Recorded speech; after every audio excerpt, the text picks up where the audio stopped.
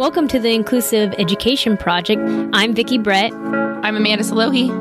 We're two civil rights lawyers on a mission to change the conversation about education, civil rights, and modern activism. Each week, we're going to explore new topics which are going to educate and empower others and give them a platform to enact change in education and level the playing field. Welcome back, friends. Hello, everyone. We are in spooky season. We're kind of getting here in California. It's kind of been foggy.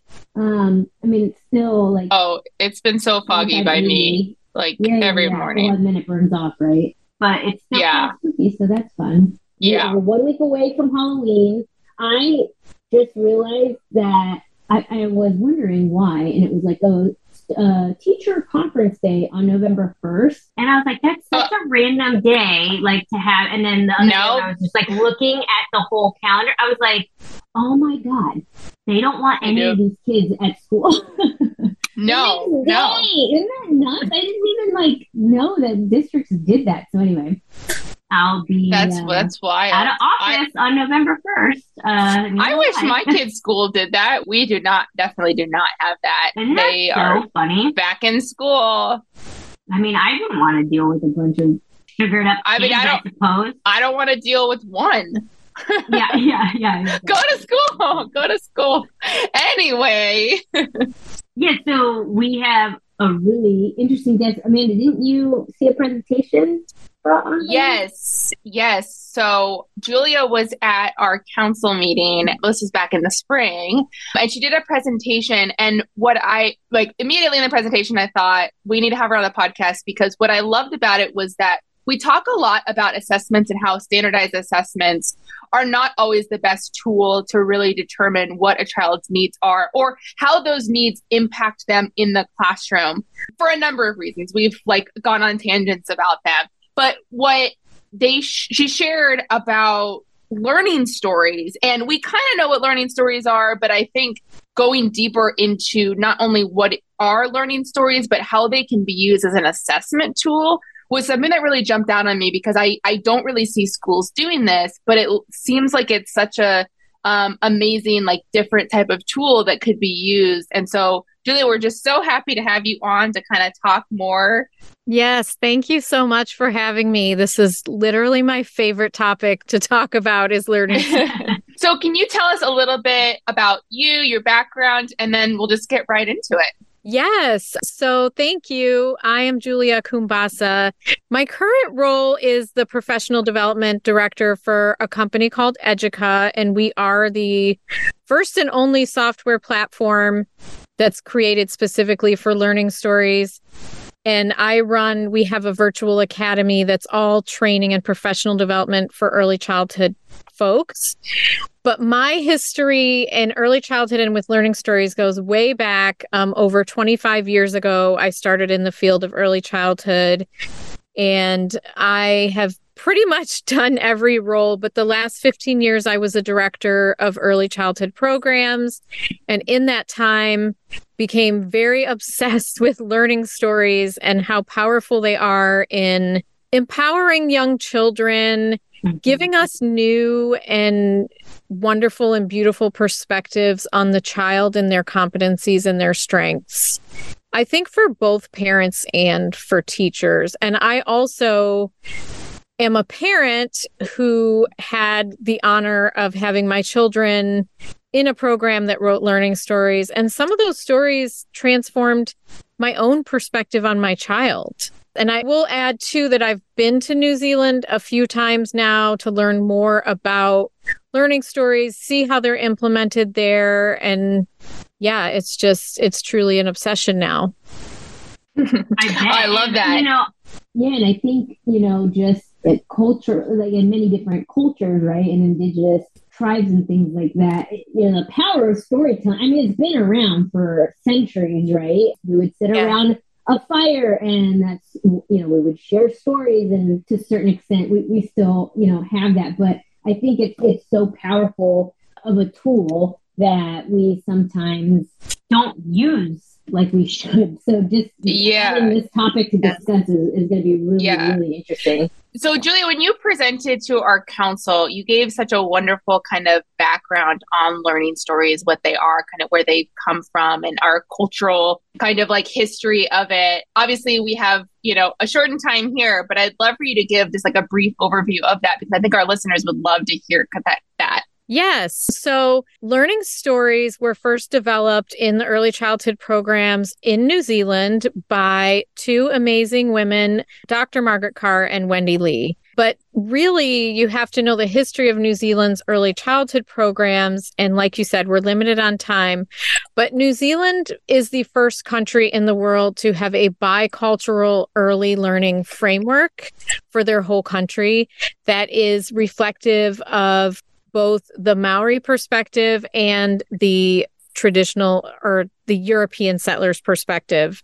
And this kind of coming together was part of the learning stories history, because learning stories grew out of these, as you said, indigenous ways of knowing, out of the Maori culture of storytelling. And really, as humans, story is just a huge part of who we are as human beings.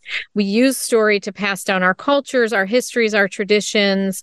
But learning stories were really reflective of these indigenous ways of knowing and just started to become implemented in their early childhood programs. Can you talk a little bit about how learning stories are kind of used, not just to teach, but to really assess and kind of evaluate kids? Yes. So learning stories have a very specific format, and there's 3 parts to a learning story. The first is the story itself, what happened, what you observed. And then the next part is what's the interpretation. So, and the fun thing is you can kind of change those headings for each section in a learning story, but typically that second section is where the writer or the teacher makes an interpretation of what they observed and what they think that means for the child. And then the last part is what's called the opportunities and possibilities. So kind of now that we've made this observation and we have an idea of what we think this means, how are we going to stretch the learning? How are we going to build on that competency that we're seeing? So the other really cool thing about learning stories is it's your assessment tool, your observation tool, and it's also your planning tool. So it's really everything in one.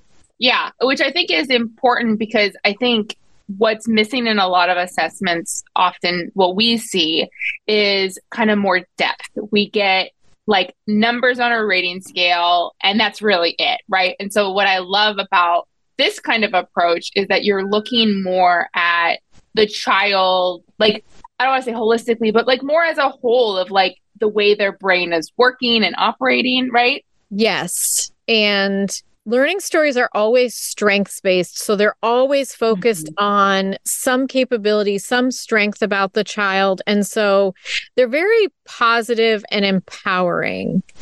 And they're also just a wonderful reflection tool for educators. And the other thing that's so amazing is that in traditional assessment, where we're just marking boxes, and I know the way that I was trained as a teacher to do assessment was to be very objective, to not put my interpretations or my feelings in there anywhere. But the beauty of learning stories is the teacher is part of the story, and our children's teachers are such an important part of their lives. They should be a part of the story. Mm-hmm. That's just inclusive, right? And fun. It's just another tool that people can easily connect to. I mean, when you see somebody that is a great storyteller, you want to hear more stories from them. And to be able to have that, or even work on that as a skill as a teacher, I would assume it may come more naturally to most, right? So it's not, heavy training on like, this is how you dissect the story. It's kind of like, use a little bit of yourself, right? Yes, when definitely. You are sharing these stories. Yeah, and I think that's kind of the cool thing too. I know when I was a director, I could read learning stories without knowing who wrote it, because everyone sort of has their own voice and their own style, and you could see that reflected in the story. And what's wonderful too is as a child being able, we have such wonderful imaginations and some of us carry that into adulthood, but you're almost not realizing you're learning, right? Just a story that's being told by my teacher. And I love that you also mentioned that it's strength-based, right?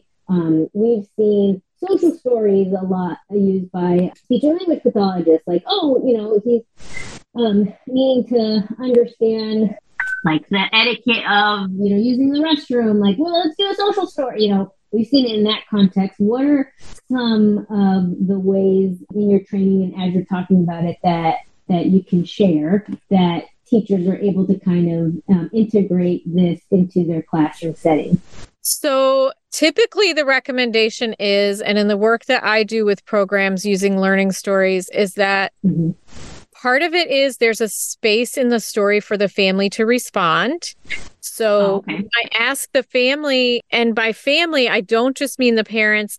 Sometimes grandparents write a response. Sometimes siblings write a response. And those all get added to the story. And then the stories are printed and they're put in a book that is in the classroom on a shelf that's accessible to the children. And we do this from infants through young fives, or I think you call it TK in California. But the stories are theirs and they're accessible to them at any time. And the amazing thing that I witness is that whenever there's a guest in the classroom, maybe a substitute teacher, the first thing children do is they run and grab their books of learning stories to share with that person. Yes, because they have such a sense of pride in it. And it's really a reflection of them and who they are. Yeah. And I think it shows so much more so we always see that a lot of times assessments where there might be asterisks or problems is, well, the child wasn't really motivated. They didn't have the buy-in. They weren't attentive, or, there was attention or behavioral problems. And I see learning stories as a way to really engage kids a lot more than the traditional assessment. So in reality, you are getting the best of that kid in that moment better than you would these traditional assessments, because you are getting more engagement and buy-in, because I think as mentioned, it doesn't seem to them as much like, oh, this is a test. Yes, exactly. And it really is, the people writing the stories know them so well. They see them, they feel seen, and they feel proud of who they are. I think it also can help children in certain situations, give them language to advocate for themselves. So particularly with children with special needs or who were working through some challenging behavior, writing a story about where we see strengths and where we see progress can be a way to sort of help empower them even more, to give them language to what's going on for them.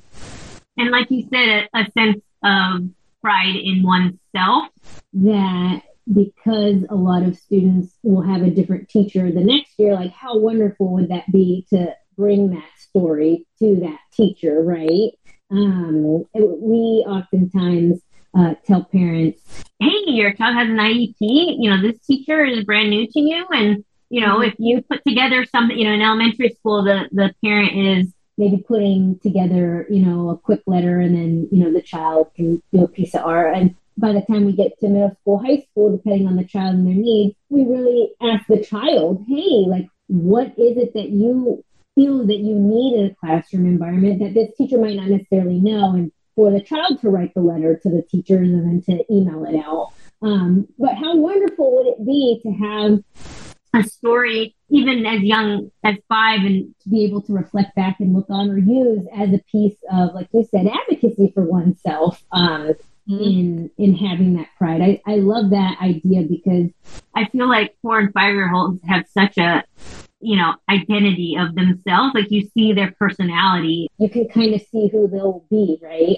So to have a little piece of themselves that they can look back on, I think is also goes to that whole kind of big storytelling and just kind of grandiose way of kind of looking at, our lives as an adventure fairy tale, right? To kind of romanticize it a bit. Yeah, and definitely the programs that use learning stories those books of the children's stories will be carried with them through each different classroom or as they're moving up. And even in New Zealand, some of the programs that I visited, when the children leave, what they call kindergarten is actually preschool. But when they leave there to go to the primary school, some of them have a special day where they get to take their book of learning stories over to their new school to share them with their new teachers. And it's just such a beautiful and lovely way to transition, to say, this is who I am from the perspective of all the important adults in my life. So if parents wanted more information, or any of the teachers or administrators that listen, where can they get more information about learning stories and the programs and the curriculum surrounding it? So I, as part of my work with Educa, I do trainings. I do sort of like introduction to learning stories trainings. I go all over the country to do trainings on learning stories and virtually. There's a million things you can Google. You can Google Wendy Lee, the founder of Learning Stories, has her own website through her organization, Educational Leadership Project. And she even has sample learning stories from all over the world on her site. And then actually in the United States, we have a new nonprofit organization called SALSA, which stands for Supporting the Advancement of Learning Stories in America. And it was founded by Dr. Annie White, who is an associate professor at USC Channel Islands. Oh, cool. So there's a really big learning story community in California, which is amazing. And I partner with SALSA every year on their Learning Stories conference. So we have a national conference now that we just completed our 6th year. And next year, the conference will be in California. So yes, there's lots of amazing resources out there. I'm happy to include my email in the show notes if anybody wants to reach out. That was going to be my next question, if they wanted to reach out to you. Yeah, if you want to say it, and then we'll include it in the show notes as well. Yes, it's very easy. It's julia@geteduca.com. Love it. Thank you so much, Julia, for coming on and having a little chat with us about learning stories. It's definitely something that we see value in. We hope people do as well. My pleasure. Thank you so much for having me. And to our listeners, we hope you check that out. If you are a teacher or a school and you want to know more about how you can incorporate this into your IEPs, or you're a parent and you want to bring this to your school board, we so encourage it because, we're always looking for these outside of the box, or I wouldn't necessarily call us outside the box because it's been going on for a long time, but I think outside of the box to our traditional IEP process, because better ways to assess kids is always going to be the best foot forward. So we hope you guys enjoyed this episode and you take a look to learn more. Thanks, everybody. Talk to you later. Bye.